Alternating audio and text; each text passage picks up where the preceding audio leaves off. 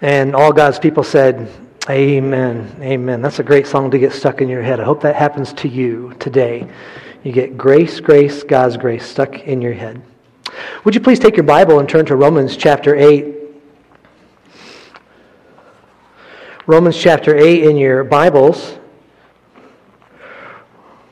We're going to be continuing our study in the book of Romans, and just for full disclosure, we're going to be looking at 2 verses in the book of Romans, and we're going to jump off from those verses, and we'll be in another passage quite a bit this morning. Hopefully that will be a blessing and encouragement to you. We have a topical message that we're going to be talking about. We'll be looking at verses 12 and 13 of Romans 8, right along line, like we usually do with expository preaching. But what we're going to be looking at today is a topic that I think so many people would do well just to hear a sermon just dedicated to this. So many people walk through their Christian journey, and they seem to never be able to get a handle on victory over sin. And so I'm going to preach a sermon today that is called Sin Winning the Battle. I'd like to begin by asking you a question. It's a thought-provoking question, and perhaps this will be one that you'll think about later on when you're in prayer or in God's Word, or maybe even discuss over the dinner table with family and friends. The question is this: how much of what you've done in the past year do you think is going to have an impact on eternity? So we're in the month of August right now. Since last August, how much do you think that you're responsible for, things that you've done, will have an impact or have had an impact on eternity? I was driven to that question because I was talking recently with a friend of mine, good Christian friend. And as I was talking with him, he mentioned to me something along lines of that question, but he didn't say it in the form of a question. He was lamenting what was going on.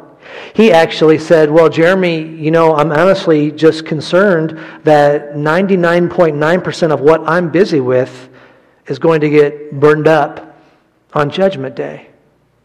And I could sense the brokenheartedness in the tone of his voice. Of course, we understand that sons of God and daughters of God will not stand before God and be judged because of their sins. Our sins have been forgiven. The wrath was poured out. The wrath of God was poured out as a punishment for sins at the cross on Jesus Christ. And so we will never stand before God being judged for our sins. But instead, the judgment seat of Christ, which is sometimes called the Bema seat, this is where believers will stand before God and will be judged according to the good works that we have done. Maybe you haven't thought about that recently, but you're going to stand before God, this short life that you have here, and you're going to stand before God, and you will receive reward. You will possibly hear the words, well done, good and faithful servant. Now, I don't think that my friend is in as bad a way as he was letting on. Almost everything that he has done is going to be burned up. Wood, hay, and stubble was the picture in his mind, and it wouldn't be anything that would last. I don't think that his day at the judgment seat of Christ will count for nothing. But I'm glad for that conversation because it caused me to take a look within, to ask that question. You see, you and I are stewards here in this world. Once God has saved you, once you've been born again, realize that you were a sinner. The reason Jesus died on the cross so long ago was for your sins, and you could have forgiveness of your sins if you will only ask Him to forgive you and save you. The Bible says, whosoever shall call upon the name of the Lord shall be saved. If you have been saved, from that point forward, you are a steward of what God has given you. And as that grim picture came to his mind, that he thought that just about everything he was doing would be burned up on Judgment Day, I can't help but ask that question of myself. How am I doing? How are we, as followers of God, doing with this? Do you think that we will find very little reward just looking at the past 12 months? Well, what we'll see in God's Word today is that the Holy Spirit, and of course the Holy Spirit is the hero of Romans chapter 8, the Holy Spirit empowers you and I as God's children to have victory over sin. That is the wonderful job that the Holy Spirit does. And as we are going through life, if we are giving our time and efforts to a continued sin, walking in that sin, obviously we are not doing anything that is going to last for eternity at that same time. And so we're going to look at the ministry of the Holy Spirit. Now, it's quite possible that some of you are in a very close place with God right now. I heard from someone recently, and they said, I've had more time in God's Word, I've had more time in prayer, and it's been a wonderful blessing. It's also very possible that some of you might be in a vulnerable place right now. That with the events that's going on in our present world that are confusing and difficult, perhaps there's discouragement that has been coming. I want to let you know that we can be confident that whether we're going through a challenging time or a mountaintop time, that someone is watching you. We're all familiar that our God who loves us is watching us, but I want to point out just for a moment that someone else is watching. You see, we have an enemy, and that enemy is looking at us, and he's trying to find the vulnerable places. He would love if we would look back at the past 12 months and have nothing good to report. Nothing that will last for all eternity. And so our enemy, the devil and his demons, he knows for sure when you have victory and when you have failure, and he is taking note. He is watching you. When we think of someone in the Bible that was able to answer the question, well, how have you done in the past 12 months? One Bible character that comes quickly to my mind is the character Job. We have to go back a long ways to find Job and his life, but it's a very familiar story to most of us. I love an aspect in the beginning of the book of Job when it was God having a conversation with Satan. And do you remember a little bit of how that conversation went? Perhaps you do. God asked a question from the devil. He went to Satan and he said, have you considered my servant Job? And Satan said, yes, I have considered him. Let me talk about that word considered just for a moment. It will help us with our challenge for today. That word considered that God used when he asked the question, have you considered my servant Job? That is a term that is commonly used as a military term. It would be used as someone who was spying out a city, a walled city from those days, to find out the vulnerable places in that city. When do the gates open up to the city? How long are they open? Are they guarded when they are open? Where are the places in the wall where we might be able to break through or that are not guarded as much as others? That word considered would be a military leader looking at a city and considering it, seeing where it is vulnerable. One of the awesome parts to that story about Job and the conversation between God and Satan is God said, have you considered my servant Job? And Satan said, yes, I have. And it didn't scare Satan. Even though Job was an upright man, he had incredible character. Satan still said, I'm going to take on the task of trying to knock him down. Remember that conversation? He only lives for you, God, because you have blessed him. It's a familiar story to us, but I want to challenge us with this today, that you and I are being considered by the devil and his demons. You can be certain that he's been studying you. You can be certain that even though he knows, don't miss this, even though the devil knows exactly what we're going to see in God's Word today, he still doesn't stop going after us. You see, what the devil knows, and what too many children of God do not know, is that we have available to us a guaranteed victory over sin. The devil has this access to the Bible. I think he's got the whole thing memorized. He's been around long enough to get it memorized, right? He quoted it to Jesus Christ. And the devil knows what we're going to see in Romans chapter 8 today. And that is, we do not have to give in to sin. We can have victory over it. Look at verses number 12 and 13 of Romans 8. So then, brothers, we are debtors, not to the flesh, to live according to the flesh. But if you will live according to the flesh, you will die. But if by the Spirit you put to death the deeds of the body, you will live. We have been looking at Romans chapter 8, and last week we emphasized that we're not being told something that we should do. Instead, we are being told something that we are. Don't you know who you are? Was the question that we asked. Now, in these verses, we find something that we are to do. Did you see it there in verse 13? But if by the Spirit you put to death the deeds of the body. Sometimes we call this mortification. Mortifying sin. Mortifying the flesh. This is what we are called to do. We're going to find that the Apostle Paul talks about this in Romans. Peter talks about this in his epistles. John talks about this in his epistles. And what we're going to do is give you 5 very simple things that you can do in your practice in life. If you're a follower of God, we're going to give you 5 things that you can do in order to have victory over sin. Now, I want to give a challenge to you. I want to ask you, if you've been born again, if you're a believer, and you struggle with a sin, an ongoing sin that just seems to have a grip on you, I want to challenge you to remove some words from your vocabulary. I want you to never say, based on our study in God's Word today, I want you, if you're a believer, to never say, I just can't stop doing this sin. I am unable to beat this sin. You see, people that say that, who are Christians, what they don't understand is they are making a theological statement. They're making a statement about the ministry of the Holy Spirit. That is actually a false statement.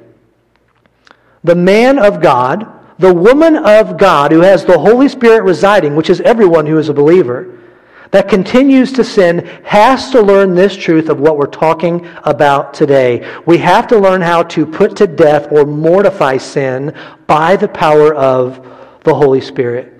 And so, would you do me a personal favor? Would you just make a mental note or even write it down right now? Never say, I can't stop sinning. Never say that. Because what the devil already knows is that God has given you an avenue to have victory over sin, even in this present world. Can I ask you to turn to 2 Peter chapter 1 in your Bibles? We're going to be looking at several verses in 2 Peter 1. While you're turning there, let me read for you what the Apostle John said in 1 John 5, 18 and 19. He said, we know that everyone who has been born of God does not keep on sinning, but he who was born of God protects him, and the evil one does not touch him. We know that we are from God, and the whole world lies in the power of the evil one. There's a contrast there that John gives. We are of God. Those that are not of God, they lie in the power of the evil one. We must mortify our flesh. How do we do this? Well, first of all, if you're taking notes, and there's a place in the back of your bulletin to write these down, and I would encourage you to write these down. How can we exercise practices to mortify the flesh? Number 1, we must understand our position spiritually. You need to understand the place where you are spiritually. As we've been going through the book of Romans, Paul has been very, very clear. We once were this, now we are this. You're different. And Peter beautifully removes any place for men and women to say, I just can't stop sinning. He takes all that away from the follower of Jesus Christ. Look with me at verses starting in verse 2 of 2 Peter 1. May grace and peace be multiplied to you in the knowledge of God and of Jesus our Lord. His divine power has granted to us all things that pertain to life and godliness through the knowledge of Him who called us to His own glory and excellence. Look at verse 4. By which He has granted to us His precious and very great promises, so that through them you may become partakers of the divine nature, having escaped from the corruption that is in the world because of sinful desire. That is describing the follower of Jesus Christ. You have escaped that corruption. And yet, so many people want to hold on to that excuse. I just can't stop this sin.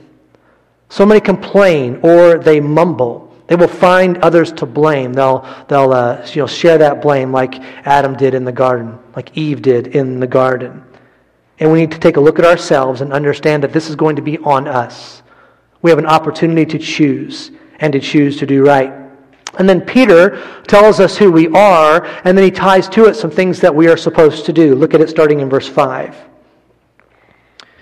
For this very reason, make every effort to supplement your faith with virtue, and virtue with knowledge, and knowledge with self-control, and self-control with steadfastness, and steadfastness with godliness, and godliness with brotherly affection, and brotherly affection with love. For if these qualities are yours and are increasing, they keep you from being ineffective or unfruitful in the knowledge of our Lord Jesus Christ. We find here that Peter ties to our position some things that we are supposed to do. Follower of God, you are to be making effort towards Christ likeness, not complaining. This is why it's so important for us to stay positive, to understand that we have won the victory, yes, in the future, but God has given us everything that we need to not continue in sin. In fact, Peter goes on to give a picture here, a word picture, of what that person who is a Christian and yet chooses to hold on to that sin, what that person is. Look at verse number 9 for that word picture. For whoever lacks these qualities is so nearsighted that he is blind, having forgotten that he was cleansed from his former sins. It gives a statement of fact. He was cleansed from his former sins. But the one who continues in sin has forgotten. As we look at that, what a great challenge for us to not forget. We look at this and we understand that God is going to do something so wonderful. The first thing that we must do in our life to mortify the flesh is understand our position spiritually. Number 2, in order to get victory over sin, is we need to keep the ultimate goal in sight. You need to be daily keeping the ultimate goal in sight. Peter references this in verse number 11 of 2 Peter 1. Look at verse 11. For in this way there will be richly provided for you an entrance into the eternal kingdom of our Lord and Savior Jesus Christ. In this way, provided for you an entrance into the eternal kingdom. This is a beautiful picture of what we should be looking towards. You see, at the heart of every individual who has an ongoing sin that he has not gotten victory over, at the heart of every one of those sins is the idea that this world holds something that is better than the next world. And if I were to ask you that question, do you think you can find anything in this present world better than heaven? You would quickly say, well, no. And yet our actions, when we choose to continue in sin, that is reflecting that we're going to try to find something in this present world that's going to bring us some happiness, some satisfaction. And what we need to do is keep our eyes on heaven, on the ultimate goal. Years ago, our family went to Chicago for a visit, little short family vacation, and they usually revolve around some good food while we go to Chicago. But oftentimes we would go to a typical store when we would go to Chicago, and it was the American Girl store, which has all these dolls. And one year as we went to go to Chicago and got to the hotel and we're going to have a great time, I can remember a memory that's so vivid in my mind. And I shared this memory with my daughter, Emma, not too long ago. I said, you know what one of my favorite memories of all of our trips to Chicago is? It's when we went and you had that bitty baby. Remember that little doll you had, that little bitty baby? And you were holding that doll, looking out the window, and that's just a great memory for me. And very quickly, Emma went and said, well, Dad, you know why that's a great memory for you, don't you? And I said, well, why? She said, because there's a photograph of that. There's a photo of me standing with my back to the camera, and I'm holding my doll, looking out the window in a pretty little dress. And I said, oh, well, that makes good sense. What we need to be doing is having snapshots, pictures, if you will, of a place, brothers and sisters, that we've never been before. If I can borrow the line from the song about heaven, I'm kind of homesick for a country to which I've never been before. This is what we must do daily. We must be thinking about eternity. And there's all kinds of things we can focus on. You might focus on a reunion with loved ones that have passed on. What a great thing to think about. You might think about some of the descriptions of heaven in the Bible and how much you're looking forward to those, how great those will be. Perhaps you're one that is looking forward to that new body. These bodies are wearing away, right? And all God's people said, amen. Okay, all God's people over 35 said, amen. These bodies are wearing away. Maybe you're looking forward to that new body. Maybe you're looking forward most of all to seeing your Savior face to face. I'll be officiating a funeral tomorrow. Wonderful Christian woman that passed on. Oftentimes in a funeral, if someone is a believer, something that I work right into there is the last time when this sister in Christ closed her eyes, the next time she opened her eyes is she saw her Savior face to face. Are you looking forward to seeing Jesus face to face? We need to, in order to get victory over these ongoing sins in our life, be thinking daily about heaven. That can be through song. That can be through prayer. There are a number of ways that we can do this, but part of the ways that we can mortify the flesh is by keeping the ultimate goal in mind. Next, we can exercise to help us mortify the flesh. Number 3 is to abstain from sin. And I know that seems obvious. It seems like I didn't put a whole lot of study into that one, right? Abstain from sin, really. That's genius. You should write that down, Jeremy. Abstain from sin. And yet, so many of us know this truth, and yet we do not practice it. Back in 1 Peter chapter 2, verse 11, it says, Beloved, I urge you as sojourners and exiles to abstain from the passions of the flesh which war against your soul. Abstain from these.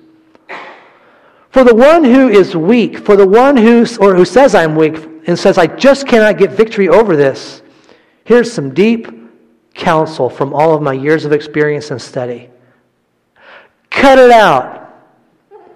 When you're struggling with that temptation, you've been down that road before, you kind of know where you're going, stop it. Don't you wish you had an angel that could just smack you on the back of the head when you're about to do that? I wish that was the case. I wish when I'm about to step into sin, I got smacked on the back of the head. I'm not giving anybody in my family permission to do that, all right? Don't think about it. But don't you wish that's the way it worked? We need to hear, though, cut it out. Abstain from sin. Those things that you're going into, brother and sister, you were created for greater things than that. You were created for things that will last all eternity. You will stand before God, and He will look at you and how you spent your time, and He will judge you, and we'll get rewards. And I love that beautiful picture of us casting the rewards back at Jesus' feet. Hopefully you have that in your mind. Don't spend your time in sin. There's a great picture in the book of Jeremiah chapter 2, where God gives this comparison. You see, with God's people, He had given them a perfect, beautiful, working cistern for them to drink out of, to get everything that they needed.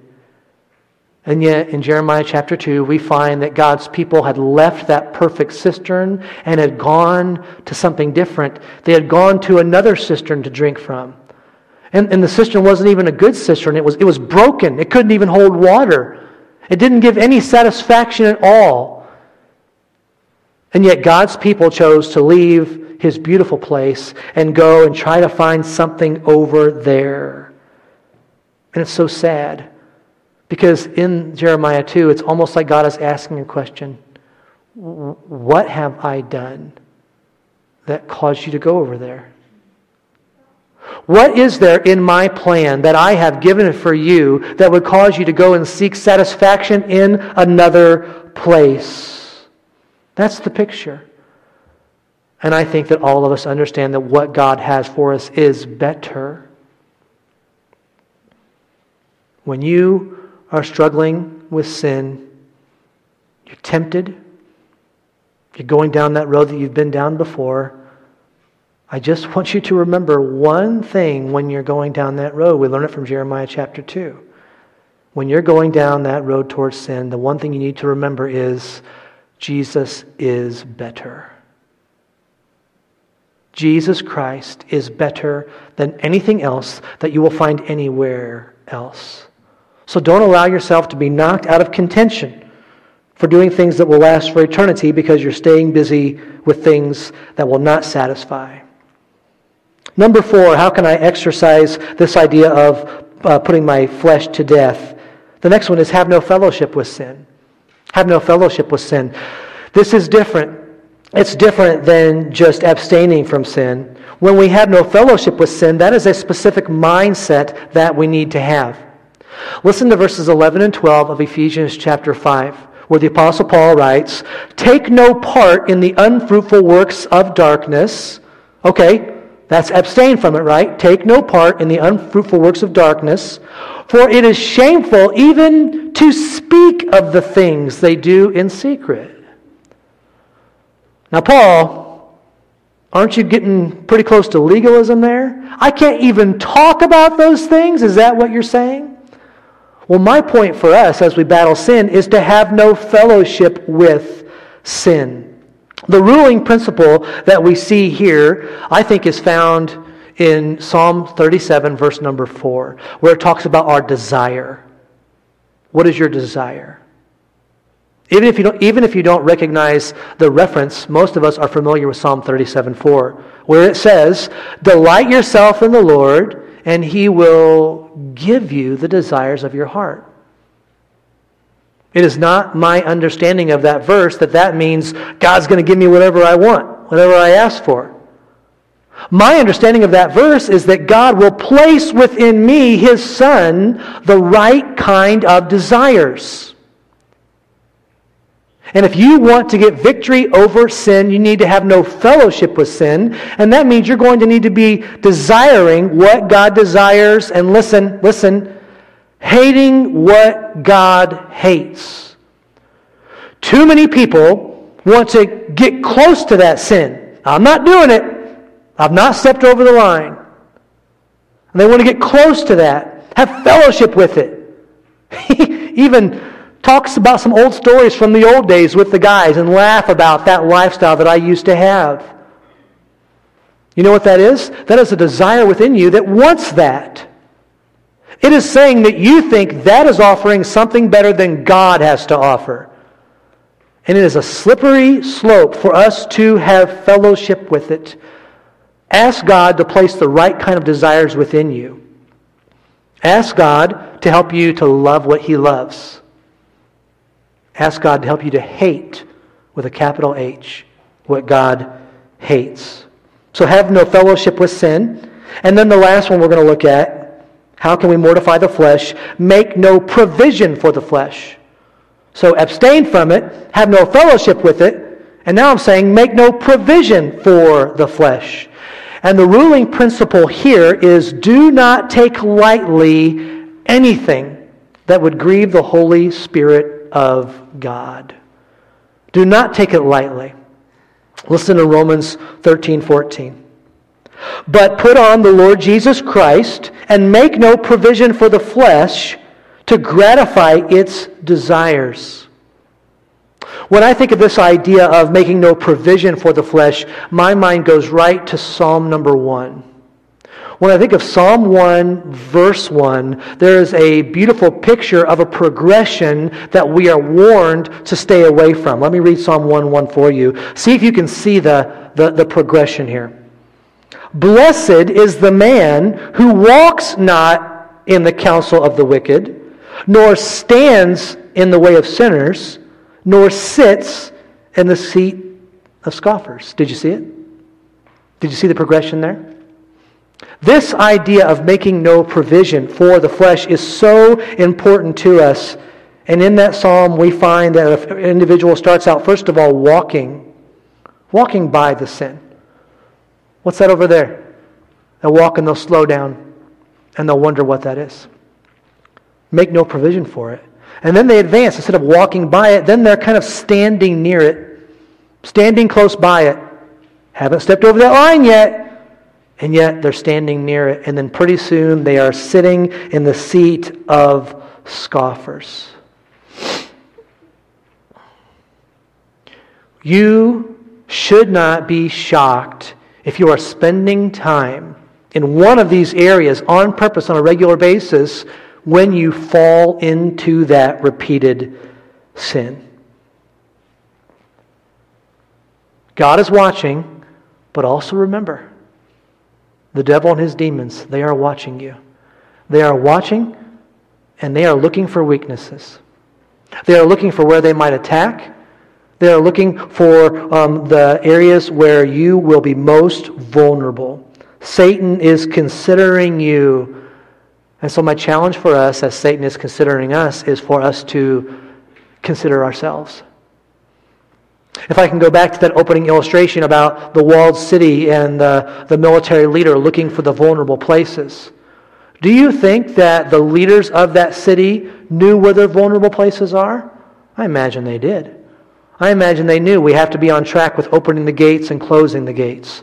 This people on watch. Don't let that guy be on watch. He's terrible at staying awake all night. They would know where they were vulnerable. And brothers and sisters, we must know ourselves. You must know where you are vulnerable. And that's going to help us to win the battle with sin.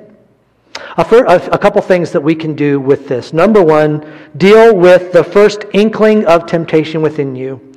Do not toy with this. Do not hang around it. Do not pass by it. Do not stand near it.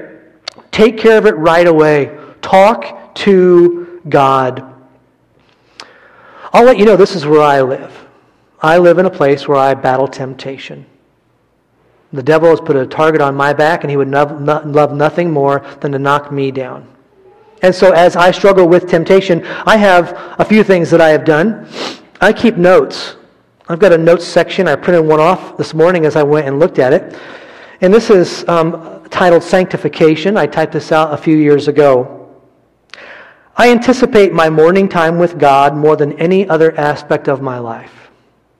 Spirit-filled living is going to mean that every part of my day will be just as good as those morning times with God.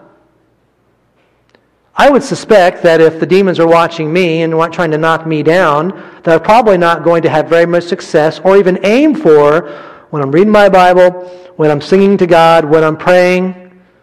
They're going to go for those times when I'm tired, those times where I'm frustrated. And if he can read my notes, he might try to tempt me in the afternoon. That's where I'm vulnerable. You need to know yourself. Another note that I keep in my office, it says, principle of substitution. Put off and put on. So here's something that you can do very practically. If you're taking notes, write this down. Here's something that you can do very practically with a temptation, with a sin that you struggle with. Say out loud, and you can't fudge on that one. Say out loud, Father, I reject that sinful thought, and I am thankful for, and then you fill in the blank. So whatever area it is. So if it's in the area of anger, Father, I reject that sinful thought, and I am thankful for the gentleness you provide. If it's in the area of lying, Father, I reject that sinful thought, and I thank you that Jesus Christ is truth, and that I can be truthful. If it's in the area of something you're putting before your eyes, Father, I reject that sinful thought, and I thank you for the purity you make available to me. We all have this battle, but listen, brothers and sisters, we all have the opportunity for victory. That's how God has made it. He has made it so you can win the battle over sin. And then number 2, the second thing that we can do is just be positive. Be positive. You need to get positive. You need to stay positive. And the reason is this. We have an enemy who is strong, who never rests, and who wants to see you standing at the judgment seat of Christ if you're a follower of God someday and have very little reward. That is the enemy that we face. And brothers and sisters, we can stay positive today because even though our enemy in this world is great, greater is he that is in you than he that is in the world. Let's pray. Our loving Father, we praise you for being one that knows our struggles. Even as Jesus Christ went into the garden and prayed, you knew that prayer was coming. You knew what he was going to be going through. We thank you that you know every detail about us, and we would ask, Heavenly Father, that you would allow us to consider ourselves an enemy that would want to knock us down, and would you allow us to know our strengths, to know our weaknesses, to take care of those weaknesses in the best way possible. We thank you for your mercy. We praise you for your forgiveness. We praise you that for those who have been born again, they will never answer for any of their sins. But Heavenly Father, would you allow us to aim for something higher than that? Would you allow us to use our time in this world, maybe over the next 12 months, to have all kinds of fruit, all kinds of great works that we are doing because we love you. We thank you that you will help with this. And we thank you that you allow us to be working for you. And we can do that by putting away and mortifying the sin that overtakes us too often. With heads bowed and eyes closed, no one looking around, I want to ask you to pray. As the piano plays through a song, I want to give you a couple different topics you can pray for. First of all, maybe there's just that one sin that seems like it's got a grip on you. You have a choice. You can choose what God has given, victory through the Holy Spirit. It's going to mean you're going to have to make some effort, do some work, practice some of these exercises. But we understand that we can have victory. So pray about that sin. It won't take you long to find it in your mind, what you struggle with. And then you might be here today, and we've used some words like born again and follower of Christ. The gospel, very quickly, is that you are a sinner. And because of that sin, there's a punishment. That punishment is separation from God in a place called hell. And Jesus Christ died on the cross and took the wrath and punishment for your sin so that you could be saved. The Bible says, whosoever shall call upon the name of the Lord shall be saved. And so even in the quietness of this moment, you can pray and thank God for what Jesus did and ask him to save you from your sins, and he'll make you his daughter or his son. Take just a moment to pray this morning.